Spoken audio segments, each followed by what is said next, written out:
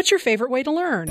I like graphic novels because I can see who's talking. My grandma reads the newspaper to me. I like movies on TV. I play learning games on my dad's tablet. I like reading plain old regular books with lots of detail. This is Worlds Awaiting, helping children read, write, see, speak, think, and listen. Here's our host, Rachel Wadham. As a children's literature scholar, I've been very excited about the development of Disney's live-action version of Beauty and the Beast. And that has got me thinking about one of the main reasons I love fairy tales. They exist in a kind of expansive collective existence that is for all time. This means to me that tales change and develop over time. They become something new in the hands of a new teller, or they transform when they are developed into a new medium.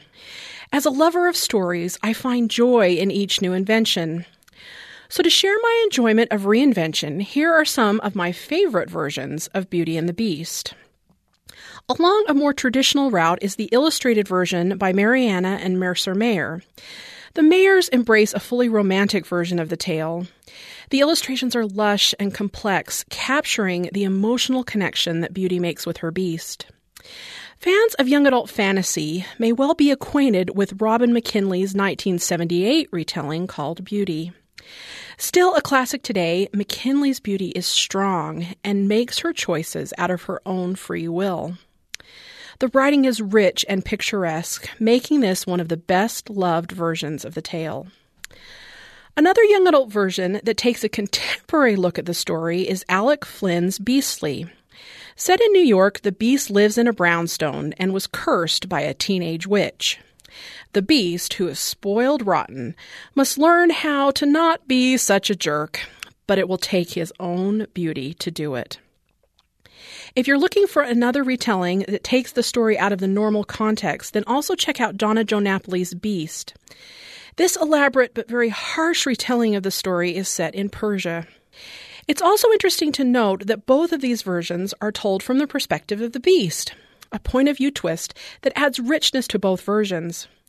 So if you and the readers in your life also like how fairy tales can change, why not take a moment to check out some of the amazing retellings suggested to you by Rachel's World. Did you realize you are fostering traditions every day? According to folklorists, we fashion traditions with our words, hands, actions, and beliefs. A classic example of where this happens might be around the holidays or even just our daily experiences. In just a moment, a professional folklorist, Jill Rudy, visits with us and Rachel Wadham on Worlds Awaiting about our remarkable capacity as humans to establish and preserve what folklorists call texts and what you and I normally call traditions. Professor Rudy of the BYU English Department researches the history of American folklore scholarship, fairy tales in the media, and family folklore. Here's Rachel and Jill. We're in studio with Jill today. Welcome, Jill. Thank you. One of the things that I think is so interesting that as a folklorist, you study all kinds of texts, and some of them are not necessarily what we would consider a text per se. I think a lot of people define text as words on a page, but when you look at folklore, there are all kinds of texts. So tell us a little bit about what a text would be defined as a folklorist. Well, my mentor, Bert Wilson, talked about things people make with their words, their hands, and their actions. And then another folklorist added in beliefs. And so any of those kinds of expressions that have a traditional component where they repeat but change and they kind of belong to a group or something, I would send my students out to document. And so, for example, something people make with their words might be a proverb, like a penny saved is a penny earned, or don't count your chicks before they hatch, a story, a song like the happy birthday song, but with the additions of the different ways that people add a cha-cha-cha or something to that. But those seem kind of text like we might expect. So something people make with their hands would probably blow that out of the water, because a text with something people make, traditional that people make with their hands, might be something like a friendship bracelet or the birthday cake or a saddle or a quilt or something they crochet. So it would actually be a physical object. But that's still graspable. What people make with their actions is really then extending what becomes a text, because I might ask my students to document a dinner, a holiday dinner, or a whole holiday celebration. And that's something people do. It might involve objects. It might say and singing something, but it's more of a whole collection of expressions that we would count as a text. And then a belief might be something like how to cure the hiccups, or curing the common cold. And so that would be something that a folklorist would consider a text. Or good luck charms. What do you do to do well in your dance performance or your athletic performance? And so those very acts, those also probably involve some sort of action and maybe some sort of object. That would become the text that I would want my students to document. And I think that's interesting. I had an aunt who believed that if a bird came in the house, a death was imminent. So that kind of belief. And it's interesting, as a folklorist, you would take that kind of belief or the experience or the thing that they've made and then actually read it in many ways to understand it and to bring more insight into us as human beings and the world and the societies and cultures we live in. So how do you do that? I mean, how do you as a folklorist read those kinds of texts? So I'm starting to do that as you mentioned that example, and I'm thinking one way I would ask my students to do that would be to think about how she learned that, and that would connect us to probably her family, and so that would give us some sense. But if her family is also in a region, it may involve religious belief, but it may be more likely that that's something people in a certain part of a country believe, or it could be something a whole country. Or that's what's so exciting about studying folklore, is that it is kind of global, and then you find that maybe it's not a bird in the house, but it's some other type of similar expression that can kind of foretell the same sort of thing. And so it's almost like making webs of the idea with the group, with the value, and that's kind of how we start reading it. And I think that type of reading is really contextual, because in this particular situation, she grew up in the South. Nobody else in her family believes this. She's the only one. There's a kind of folkloric story about a cousin that this had happened to that I think was kind of attached to that belief. But again, that context and reading that context is significant. So then how does reading that context help us understand or get further insight into who she was, or maybe who the culture is, or who we are as human beings? It just adds more, I think. Plus, we have to recognize it in the first place. I think that's one of the interesting maybe problems of folklore, is it is so common, it is so everyday, and it just happens as we go along. We don't often recognize how often these kinds of texts are part of our life. And so that's often what my students tell me, that I'm seeing folklore everywhere now, and they didn't have that label for it, and they didn't maybe think, what am I doing today? What am I saying that has been said, if variation that is traditional, or what celebration is coming up that I have learned to do from the people around me. So I think it's really great that, other people in her family didn't believe it, because there is kind of a sense, even among folklorists, to think if you're part of the group, everybody in the group thinks alike. And so it's kind of interesting to ask questions and kind of navigate, how am I like my group, but how did I maybe make up this thing sort of all by myself? And the reading it helps us kind of sort through some of those questions. And I think that's wonderful because, again, our definition of literacy on the show is very broad, and part of it is this sense of seeing. And I like that connection that you made with the fact that we need to see folklore in order to understand it. And I love how your scholarly focus on folklore just really helps us understand some of these basic interpersonal kinds of things and expands our scope of literacy. And then taking that understanding that we gain and then applying it to helping maybe our children understand the world better. So how do you think these kind of folkloric representations and expressions and texts help engage children with the world? And what can parents maybe do to help engage children with these kind of folklore expressions in order to help them engage better with the world?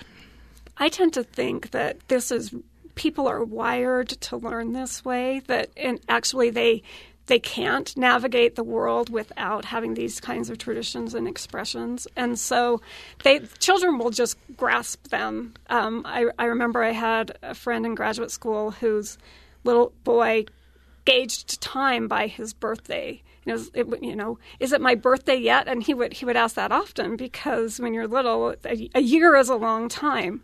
So know that they are already, just from living in this world, they are picking up these traditions, and so help them and don't be frustrated if they kind of want the repetition. They want to hear the same bedtime story over and over again, or even that they need the patterns of doing certain things at certain times of day. I think that in itself is very folkloric, and it's helping them navigate the world. There's kind of a fine line because children also will play and they will make up their own traditions. And so sometimes thinking as an educator, can't we kind of invade their play to teach them how to read or how to count? And but then I think, as more of a folklorist, I think, no, just know that sometimes they are working out things on their own in those kinds of situations. And, it's okay, I think, to recognize the kind of imagination and play and the way they're setting up their world or navigating things as they sort out who is the mother when they play house and who is the dog. Let that happen. But then also share stories with them and go along if they want something repeated over and over. Know that they're learning about how the world works and they like that part, and so help that happen for them. And I think that's so important to critically understand how much folklore or these kinds of traditional experiences play in the lives of children and in connecting them to who they are and then who they're going to grow up to become. That is a wonderful note to end on. Thank you so much, Jill. You're welcome. Thank you very much for asking. That was Rachel Wadham with folklorist Jill Rudy talking about traditions. You're listening to Worlds Awaiting. Next, Rachel visits with poet Janet Wong, co-compiler of the Poetry Friday anthology. She shares how she discovered the true joys of poetry somewhat later in her career when she heard the work of a poet read in a children's literature class. Janet Wong, who started as a lawyer, is now an award-winning children's book author. She's related the story of her dramatic career change on The Oprah Winfrey Show, CNN's Paula Zahn Show, and Radical Sabbatical. Janet Wong is the author of 30 books for children and teens on a wide variety of subjects. Here's Rachel and Janet. We're in studio today visiting with Janet, who is a poet and an anthologist and has just wonderful experience to share with us in this area. So, Janet, let's start out with the question, how did you develop a love of poetry? What brought you and poetry together? That is a great question. I don't know if you know, but when I was a kid, I did not like poetry. Actually, what I tell kids is when I was in 4th grade, I hated poetry, but I don't think, in all fairness to poetry, that I knew enough poetry to hate it. What I really hated was poetry homework. I hated having to memorize poems. I also hated picking poems apart, trying to find their true meaning. So I never thought I would become a poet. But then, right after I quit my job as a lawyer, I was in a one-day seminar, how to write a children's book and sell it, and I wasn't really interested in hearing the poet speak.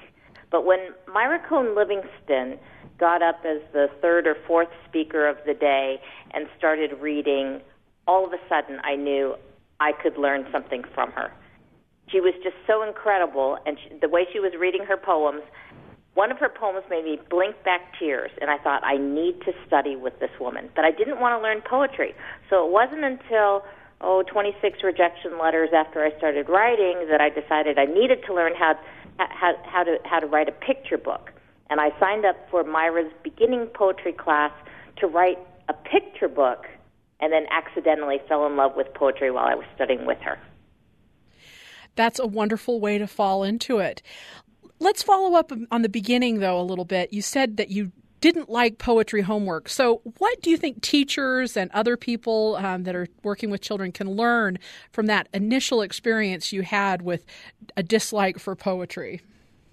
I think one of the things that turned me off from poetry was memorizing a poem, or so I thought, then standing in front of the class and mid-sentence forgetting the whole poem.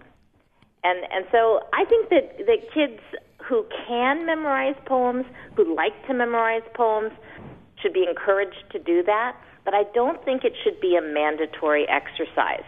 And then the picking poems apart,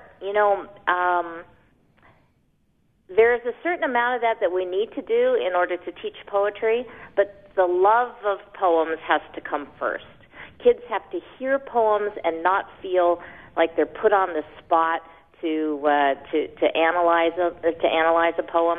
They need to just be able to enjoy them. I couldn't agree more. And I think one of the interesting things for poems for me is it really does help us slow down, and that white space around the edges of the page really help us slow down and take a moment to really relish the words and all of the things that are on the page in a way that, dense, packed texts don't do.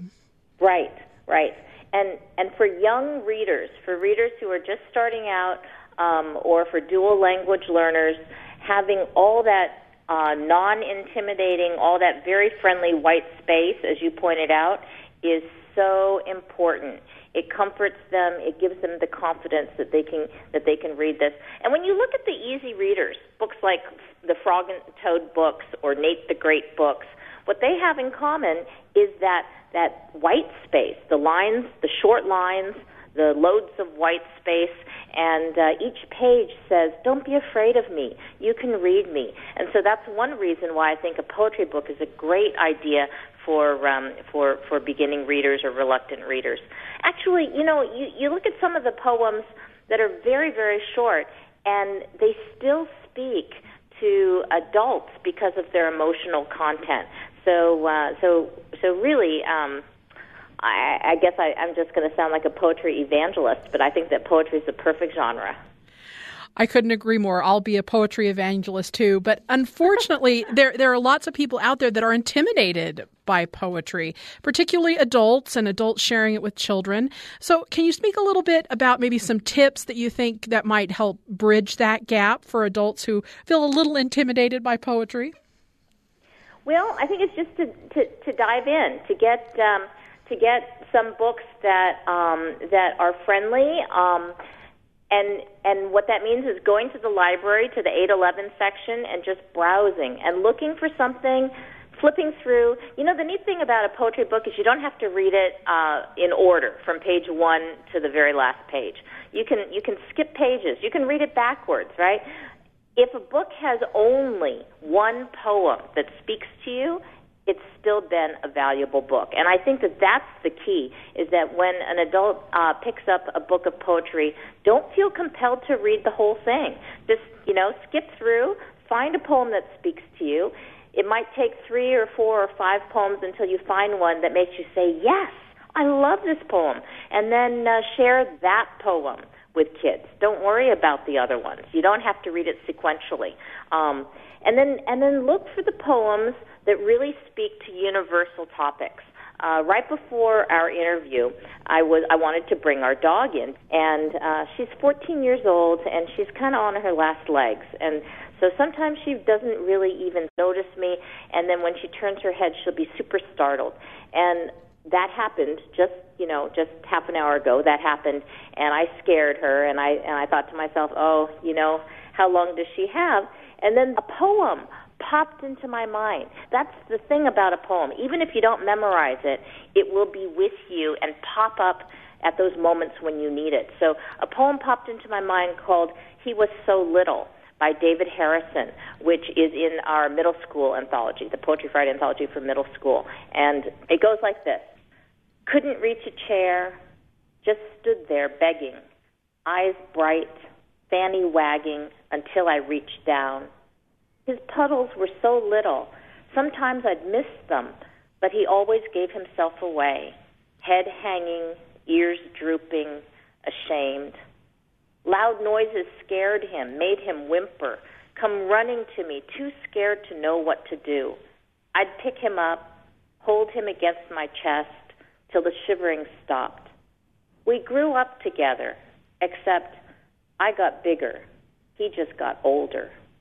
Yesterday, we took him to the vet, said goodbye, left him there.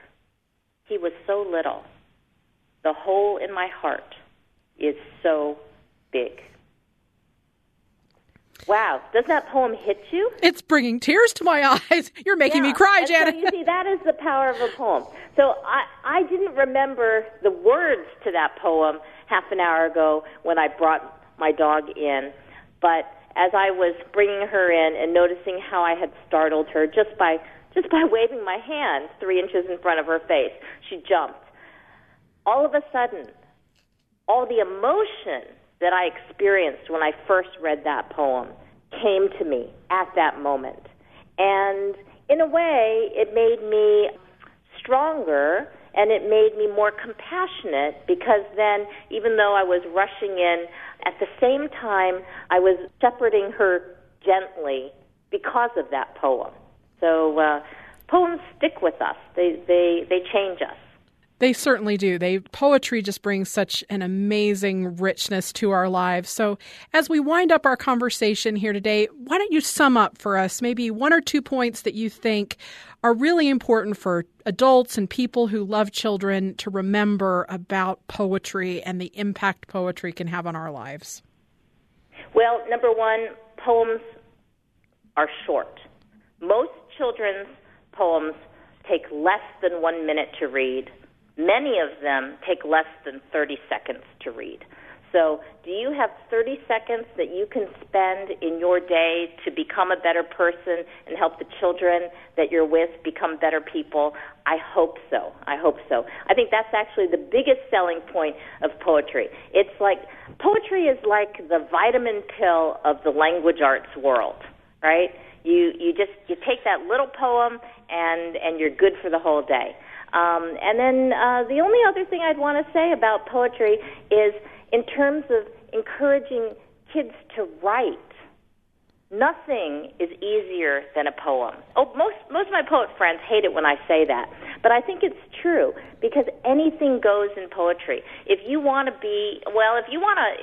write with no capital letters at all, no periods and commas, not following any of the conventions, you might become as famous as E.E. Cummings. If you want to write with totally made-up words, you might become as famous as Lewis Carroll, who wrote Jabberwocky. 'Twas brillig and the slithy toves, the gyre and gimble and the wabe. What does that mean? Well, anything goes in poetry. And so I tell kids 5 minutes a day. 5 minutes a day, maybe 5 minutes before dinner, 5 minutes before your favorite TV show, 5 minutes before bed when you're too wired to go to sleep. Take out a piece of paper and just empty your mind. Don't worry about what you're putting down there or how you're putting it down. Just empty your mind. Maybe it will take the form of a poem. Anything goes. Call it a poem, and it's a poem. Write it, and that's a great way to make yourself a better writer and a better person. That's a perfect way to wrap up our conversation today. Thank you for your great work. Just for you, I want to share one last thing. Oh, do. Because you love dogs so much. Yes. There is a poem by Janine Atkins. It's in the Poetry Friday anthology, and it's called Good Dog, Bad Dog. And I think that any dog owner who really loves dogs will identify with this poem by Janine Atkins. Good dog never wakes us up. Yep. Bad dog jumps on the bed. Good dog shakes for a biscuit. Bad dog snitches jam and bread. Good dog chews dog toys. Bad dog chews the chair. Good dog comes when called. Bad dog doesn't care. Good dog snuggles by my feet. Bad dog steals my heart. No, that's our good dog. Some days we can't tell them apart. That is perfect. I love it. It just goes to show how beautiful poetry can convey just the basic wonders of life. Thank you for sharing that with me on a personal level. I appreciate that. Sure. That is wonderful. Poet Janet Wong with Rachel, talking about how her love for poetry bloomed later on in life and led to a whole new career as a writer and poet. We finish up the show today with a story about a boy who was never able to get through books, but eventually became an avid reader in spite of physical and mental challenges. My nephew Barrett, he's now 13, lives in Boise. He's a wonderful boy, very sensitive to the arts and music and beauty, but he does have some struggles in his life.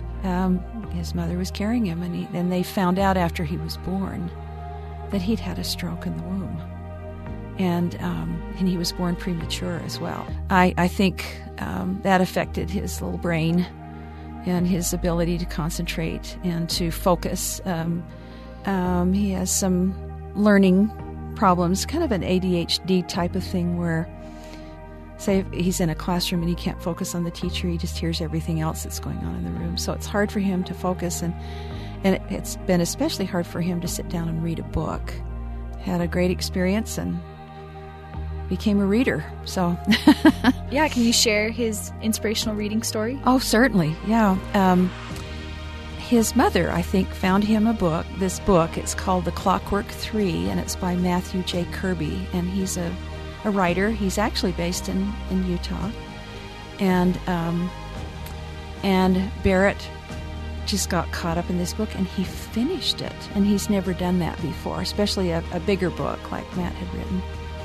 And so Barrett was so taken by it. And Barrett wanted to thank Matt. And so I sat down with Barrett and I said, I'll type it and you tell me what you want me to say. And so just a short, cute little email. Can I tell you, you are my hero, Mr. Kirby. Why? Because you are the best author in the history of the planet. Felt this way on the first page of your book, The Clockwork 3. It's hard to put into words how much I like your book. It introduced me into reading. Now I like to read and finish books. Since reading Clockwork, I have a favorite genre, realistic fiction. May I encourage you to write part 2? Where and when is your next book signing? I would really like to meet you. And then Matt did write him back. I'm so glad you enjoyed reading The Clockwork 3, but more importantly, I'm so glad you have discovered the joys of reading. And then what's so cute? They had the Comic-Con in Salt Lake City, and Barrett and his family had got tickets to it, and they all went. And guess who had a booth at the Comic-Con? It was Matt Kirby. So Barrett had his dream that he got to meet him, his favorite book author. So that was the story of Barrett, who after a bit of a rough start ended up as an avid reader. Thanks for listening to Worlds Awaiting. Tune in Saturdays at 1:30 p.m. Eastern on BYU Radio, Sirius XM, Channel 143, on the TuneIn app, and at byuradio.org.